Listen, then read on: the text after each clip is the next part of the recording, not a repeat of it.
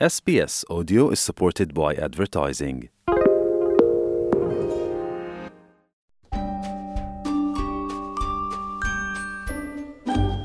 Bonjour et bienvenue dans votre nouvel épisode de SBS Easy French en partenariat avec l'Alliance française de Melbourne. Chaque semaine, vous avez rendez-vous avec Easy French, votre compagnon d'apprentissage à votre rythme.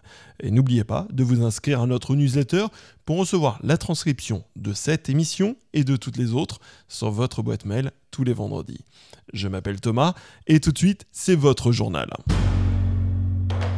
Et on commence tout de suite par les titres. D'après le trésorier de la Nouvelle-Galles du Sud, les contribuables de la Nouvelle-Galles du Sud devraient obtenir une compensation au regard du prix du pétrole.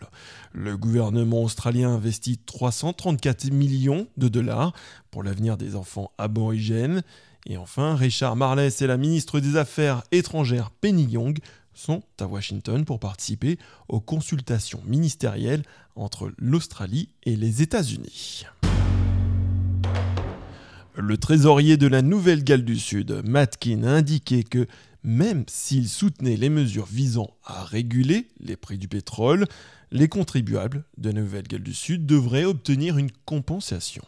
Le ministre a demandé plus de précisions sur ce plan avant la réunion du cabinet national de vendredi. Le trésorier a déclaré à ABC que le Commonwealth devrait apporter une solution nationale à un problème national. The Commonwealth raised that they would be increasing, we would be seeing massive increases in electricity bills in their budget more than 2 months ago. They said they would offer a solution. And so far, they've been consulting with themselves and unions, and I'm worried that all they're offering up is an excuse or a plan to pass the buck to everyone else. Monsieur Albanese a nié ces affirmations et déclaré que certaines personnes avaient déjà reçu de nombreuses informations sur ce que le Commonwealth pourrait proposer. Le gouvernement australien investit 334 millions de dollars pour l'avenir des enfants aborigènes. La ministre des Australiens des Premières Nations, Linda Burney, a annoncé le financement lors d'une réunion des ministres des Affaires aborigènes et des États et des territoires se tenant à Hobart ce mardi. L'investissement financera 550 crèches et des activités éducatives visant 100 000 enfants et étudiants. Et les programmes de financement intègrent des parcs pour enfants dans la région d'Alice Springs, du mentorat pour les étudiants aborigènes de Brisbane, ainsi qu'un soutien à la transition école-travail dans l'ouest de l'État de la Nouvelle-Galles du Sud. La ministre Linda Burney a déclaré que cet investissement est essentiel pour assurer une base solide à l'éducation des enfants des Premières Nations. Des nouvelles recherches montrent que les femmes migrantes et réfugiés rencontrent des difficultés pour développer leur potentiel économique en Australie, et ce, malgré des niveaux élevés d'expérience et d'études supérieures. Le rapport d'Untapped Potential de l'université de Canberra, commandé par le Statman Service International, a révélé que les femmes migrantes et réfugiées nées dans des pays à revenus faibles ou intermédiaires sont en moyenne plus instruites que les femmes nées en Australie. Malgré cette éducation, ces femmes sont plus susceptibles de vouloir travailler à temps plein et d'être sous-employées, souvent en raison de qualifications non reconnues. Le responsable de la recherche et des politiques chez Statman Services International, Tag McMahon, affirme que cette communauté pourrait offrir un coup de pouce bien nécessaire au vu des pénuries de compétences dans notre économie. In a labour market environment that we currently are in, where there are skills shortages and labour shortages in just virtually every industry across the board, strikingly, for example, 95% of refugee women wanted to work more hours. That's not the narrative that we often hear around refugees or around refugee women.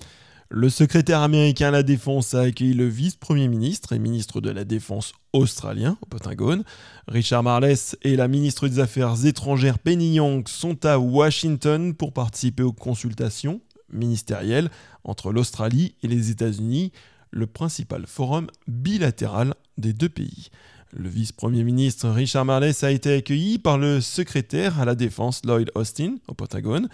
et les deux dirigeants se sont rencontrés pour discuter du renforcement de l'alliance entre l'Australie et les États-Unis. Le ministre Barnes s'est dit optimiste quant aux relations entre les deux pays pendant ce qu'il a décrit comme le moment le plus complexe depuis la Seconde Guerre mondiale. In this moment, it's a time to be close with friends, and in that sense, I think I agree. I think the alliance has never been more important, and I don't think the alliance has ever been in better shape. We feel there is a very strong alignment between our two governments right now. La secrétaire à la Défense, Lloyd Austin, a fait écho à ces remarques, affirmant que les deux pays partagent une vision d'un Pacifique libre et ouvert et renforceront les mesures de sécurité conjointes. Une entreprise de services de messagerie basée dans l'ouest de Sydney a commencé un essai de véhicules électriques alors que le gouvernement poursuit une stratégie de décarbonisation dans l'industrie des transports routiers du pays. Basé à Bugaribi, Global Express a acheté 60 véhicules électriques à l'aide d'une subvention à l'Agence nationale australienne gouvernementale pour les énergies renouvelables. Ceci marque la première étape d'un futur plan visant à rendre au moins un tiers de sa flotte électrique.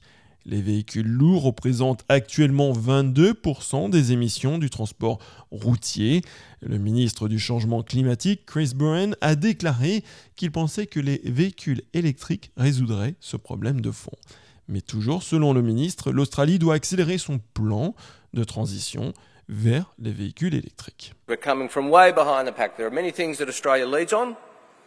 Electric vehicles are one area where Australia is way behind, and we've got a lot of catching up to do very fast, and we don't have a second to waste. En sport maintenant, et plus particulièrement en boxe. Autorisées à concourir pour la première fois en 6 décennies, les boxeuses célèbrent à Cuba un moment historique. Cuba est un pays reconnu pour la boxe, réputé pour ses boxeurs masculins les mieux classés. Le pays a remporté pas moins de 41 médailles d'or aux Jeux Olympiques depuis Munich 1972. Mais les boxeuses ont été pendant des décennies exclues de la compétition et jusqu'à présent obligées de migrer dans d'autres pays pour pratiquer leur sport à haut niveau.